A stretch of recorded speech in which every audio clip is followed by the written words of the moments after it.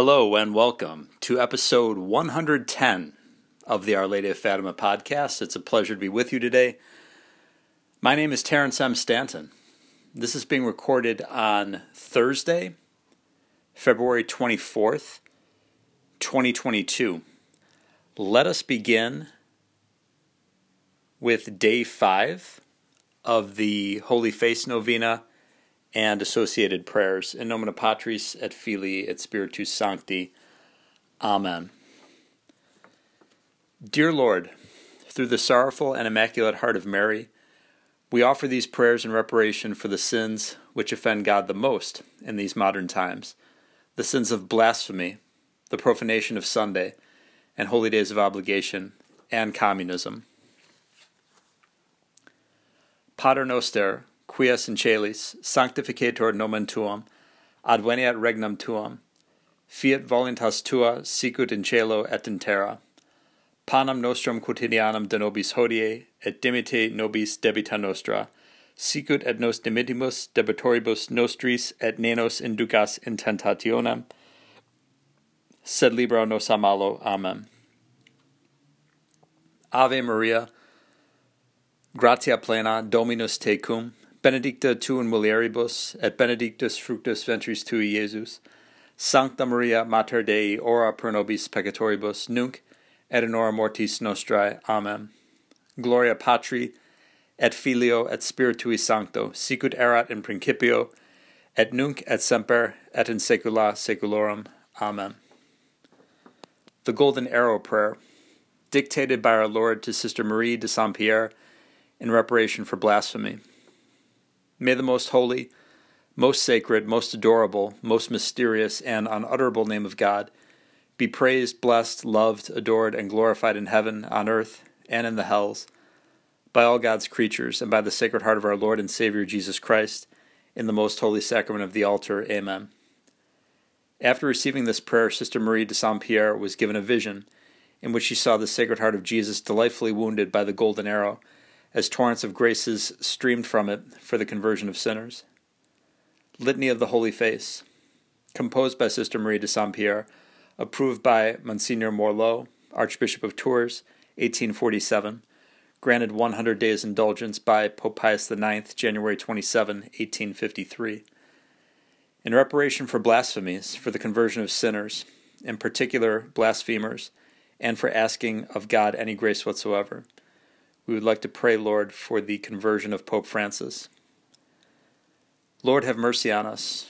Christ, have mercy on us. Lord, have mercy on us. Christ, hear us. Christ, graciously hear us. Holy Virgin Mary, pray for us. O adorable face which was adored and with profound respect by Mary and Joseph, when they saw thee for the first time, have mercy on us.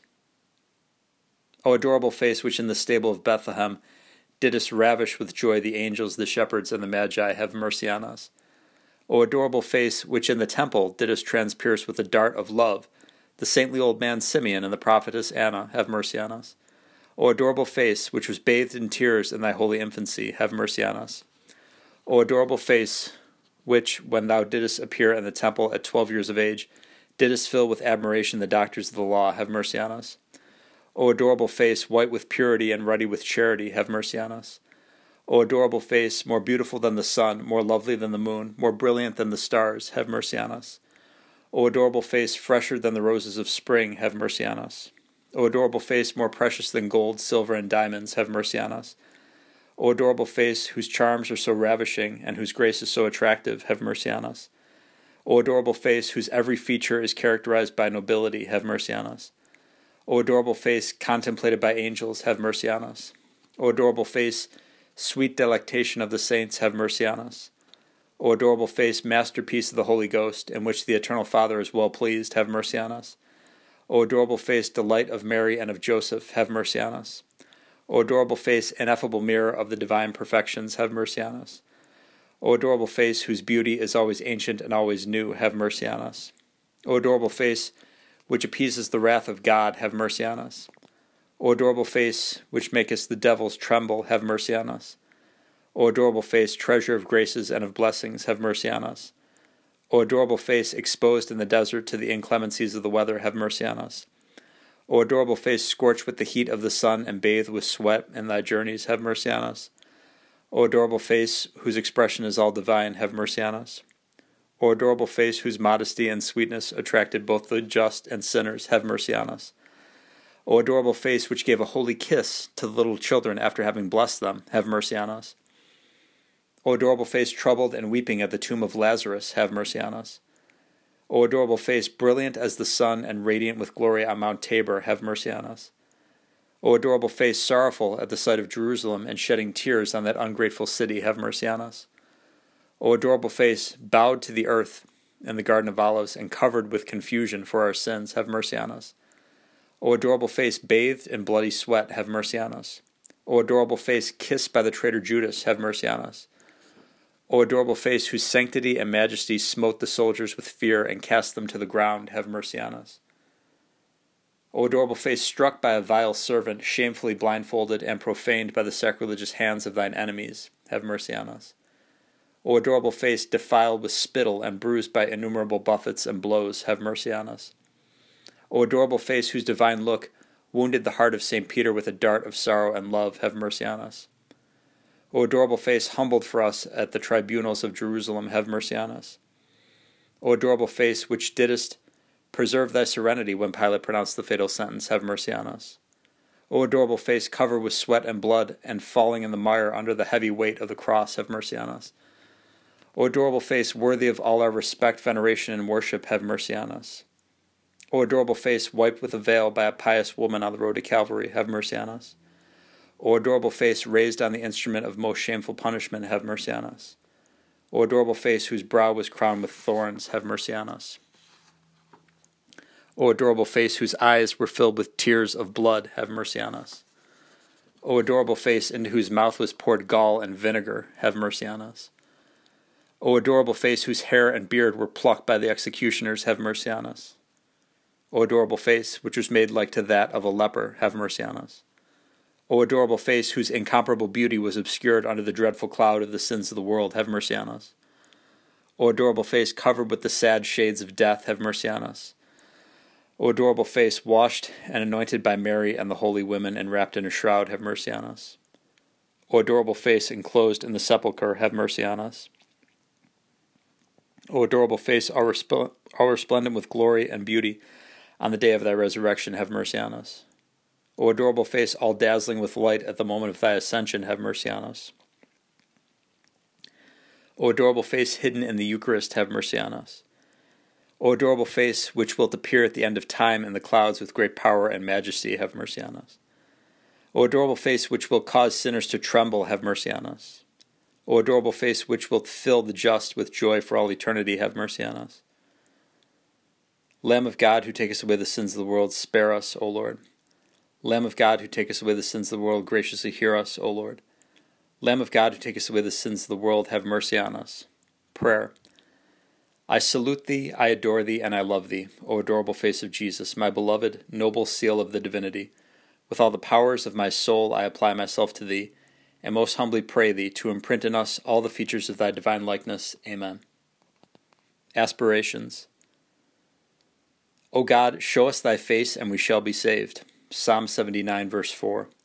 Arise, O Lord, and let thy enemies be scattered, and let them that hate thee flee from before thy face. Numbers 10, verse 35. Eternal Father, I offer thee the adorable face of thy well-beloved Son, for the honor and glory of thy holy name, and for the salvation of all men.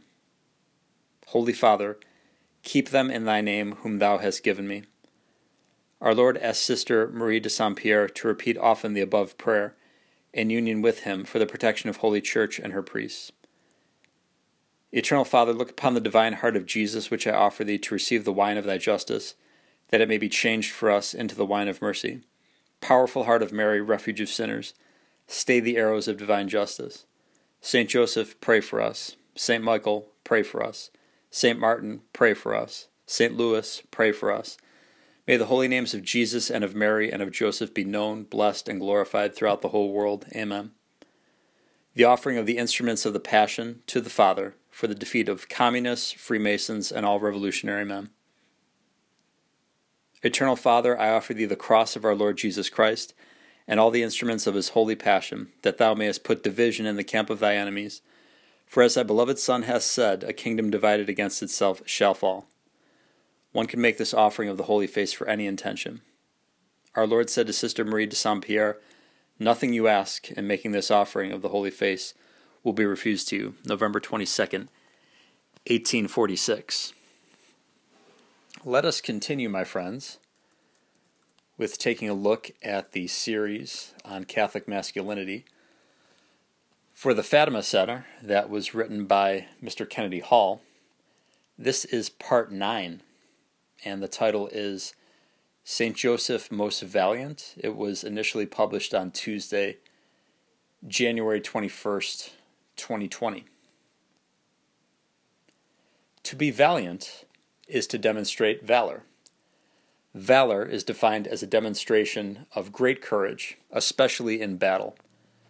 Often when we think of St. Joseph, we envision a mild, perhaps even elderly man. This view may be the influence of certain artwork. Unfortunately, this timid presentation of Joseph does not help, and in some ways does harm to our understanding of Joseph as the warrior of the Holy Family. In a past article, we showed that the Sensus Fidelium has consistently seen St. Joseph as a young and powerful man, a man from whom sprung forth heroic virtue. Keeping this more accurate image of St. Joseph in mind is useful in understanding the role of his valor in the Holy Family. There is no mention of St. Joseph in the Bible that alludes to him participating in any physical battle. Thus we can assume that the title of valiant may be applied to any sort of battle. Surely it is believable that Joseph was a physically competent man, and due to his skills as a craftsman, it is certain that he could have swung a sword like he did an axe. However, our battles in the Christian life, although at times manifested in our material nature, take place on the spiritual plane with constant ferocity. For our wrestling is not against flesh and blood, but against principalities and powers, against the rulers of the world of this darkness, against the spirits of wickedness in the high places. Ephesians 6, verse 12. Our ultimate battle is against Satan, and in our day, the demon is relentless in his hatred of the human race. The ancient dragon tirelessly seeks to poison the well of divine life by using every method he can to spread spiritual and moral disease into the heart of every family. Sister Lucia, before her death, rightly prophesied that the final battle for souls would take place in marriage and in the family. And our initial footnote here says Karl Marx infamously claimed in his Communist Manifesto that for socialism to succeed, 3 things must be destroyed: property, religion, and the family. Continuing in the text, we need not dive into the tragedy that is the state of marriage and family in the 21st century, but needless to say, it is bleak. And our second footnote says, consider the following quote by Father Vincent Maselli in The Antichrist, published by Ignatius Press in 1981. Satan, his demons, and their human henchmen know that the fate of mankind depends on the spiritual durability of family relationships. If one splits the atom, the basic building block of molecules, tremendous physical disaster results from the explosive forces. Likewise, if one splits the nuclear family, the basic building block of society, tremendous disaster results from the explosive passions released. There is no law against splitting the atom, but God himself forbids splitting the family. What God has joined together, let no man put asunder. I would like to add a bit to that. All of the problems that we have in our society with drug abuse and alcoholism and pornography and adultery and fornication and everything else, ultimately, all of these things can be drawn back to the attack on the family. That's what the devil is going after. He wants weak, effeminate men in society. He wants men to be addicted to pornography. He wants men to be addicted to drugs. He wants men to be addicted to alcohol. He wants men to be gluttons. He wants men to be selfish, to be arrogant, to think only of themselves. That way they can't protect or provide adequately for their wives and children, or they won't even want to get married and have families. So the demons know what they're about, but of course, God is infinitely more powerful, and he has the remedy. The remedy is the Holy Family. That's our model. That's who we should be looking for. Saint Joseph, the Blessed Mother, our Lord Jesus Christ, the perfect family. That's who we ought to emulate, to live lives of virtue, to live lives of kindness, of humility, of selflessness, always looking out for other family members. And for dads in particular, St. Joseph, of course, is the example par excellence of what a provider, a protector, and a leader is supposed to be. The demons want us completely wrapped up in ourselves, just getting anxious and depressed about everything that's happening in the world. And the latest thing, of course, is the conflict between Russia and the Ukraine. Who knows how that will play out? Just keep praying. Keep praying that rosary every day for peace. And Our Lady of Fatima has the plan. We need to be devoted to her. We need to be making our 5 First Saturdays devotions. Hopefully this Lent we can develop some sort of plan in terms of prayer and penance and fasting to make up for our sins, the sins of the world, and to relieve the souls in purgatory.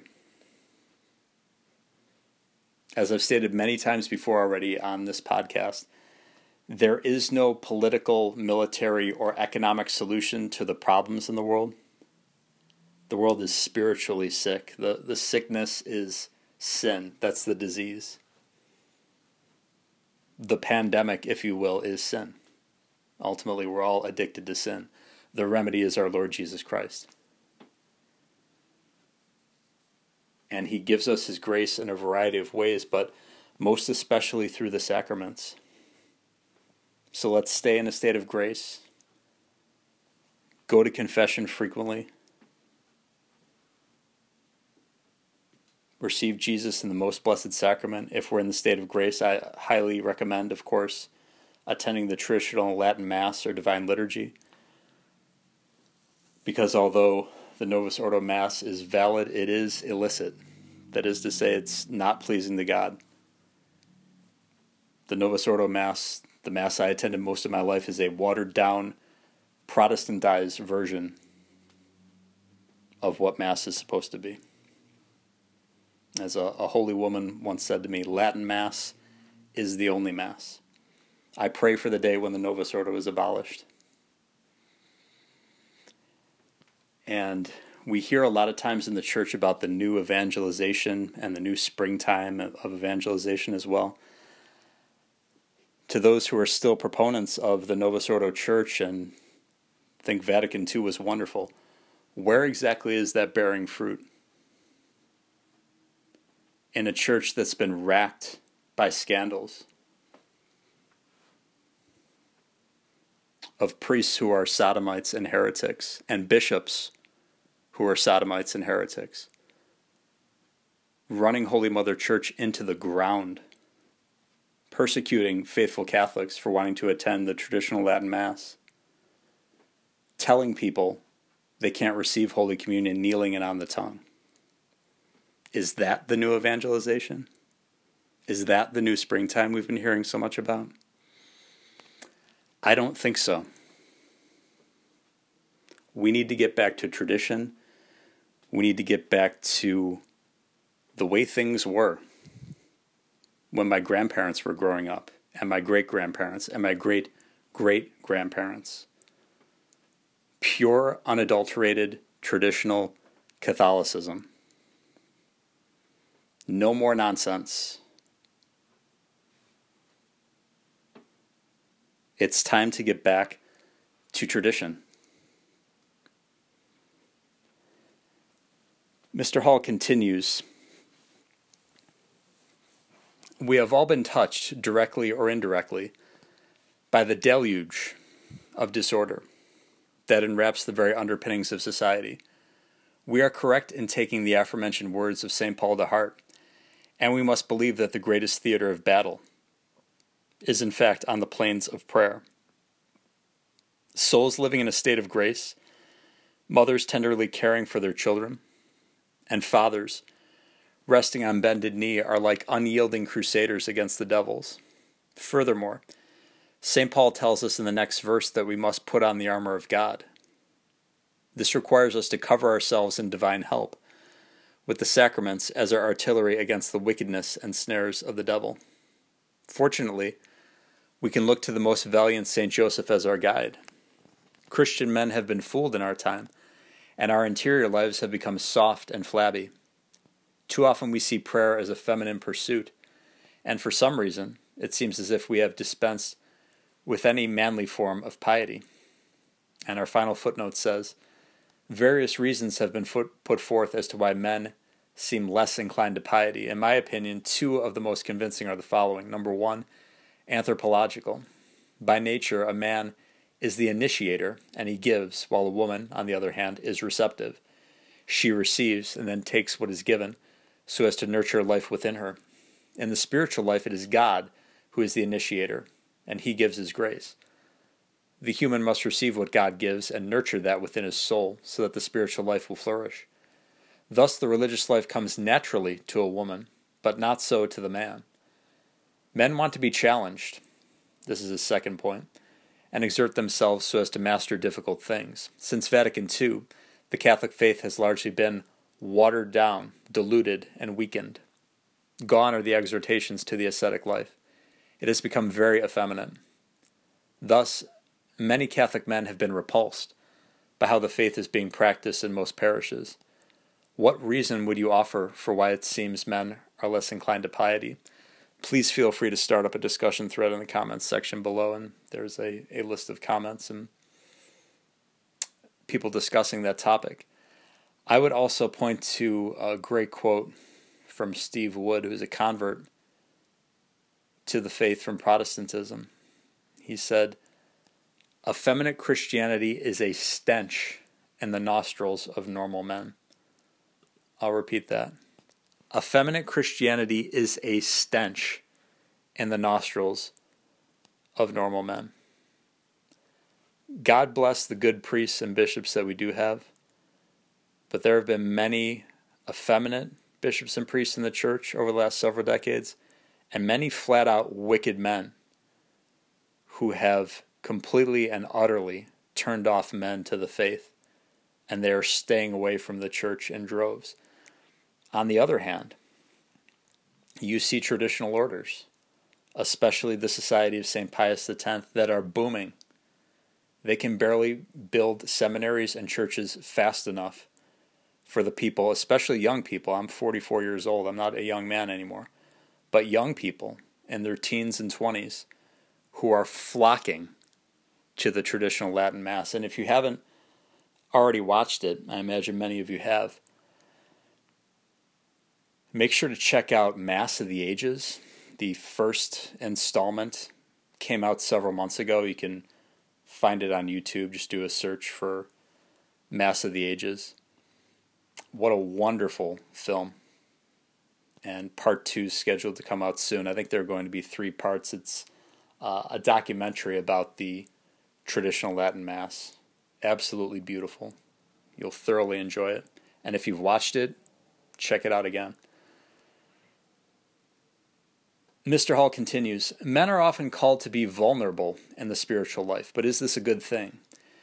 Yes, it is a good thing if, by vulnerable, we mean that a man lays himself down in front of the Lord to be molded like iron, beaten and chastised into a perfected form.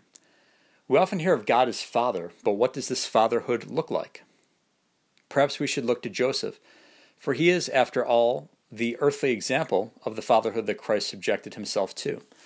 We should expect to find austerity and discipline in this father-son relationship.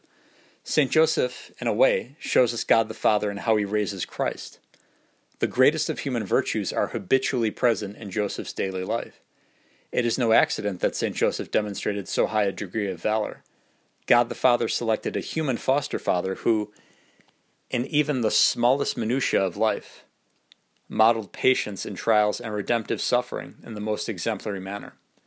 One would expect nothing less from the household in which Christ grew up. After all, is there any greater act of valor than the Passion of Christ? In addition, we hear of having a relationship with Jesus Christ. This is, of course, a wonderful thing. But of what does this relationship consist? As men, if we truly have a relationship with Christ, the King of Heaven, then we have a relationship with a conqueror. Christ's entrance into the world and later descent into the hell of the just after dying on the cross were not delicate affairs. He broke down the fortress of Satan and stomped his feet on the roof of the damned. The name of our Lord strikes immeasurable fear into the hearts of demons. It is St. Joseph who humbly accepted his fatherly role, tasked with forming the valiant victor of the crucifixion. Our relationship with Christ is a relationship with a God of victory, a Lord who desires only valiant men at his pierced side. Examine your life. Does your virtue approach the standard needed to habituate the valor required of heaven? Is your prayer an exercise in self-comfort, or is it a training ground for war? Our church needs men of valor more than she ever has. For too long have our swords been sheathed, watching as the enemy parades in and out of our families, stealing innocence and life. We must say no more to this satanic saturation of our once Christian society. It is time for valiant men to model St. Joseph and march towards this den of thieves. Unleash the power of the rosary and marvel at the graceful destruction Our Lady levels against Lucifer and his legions.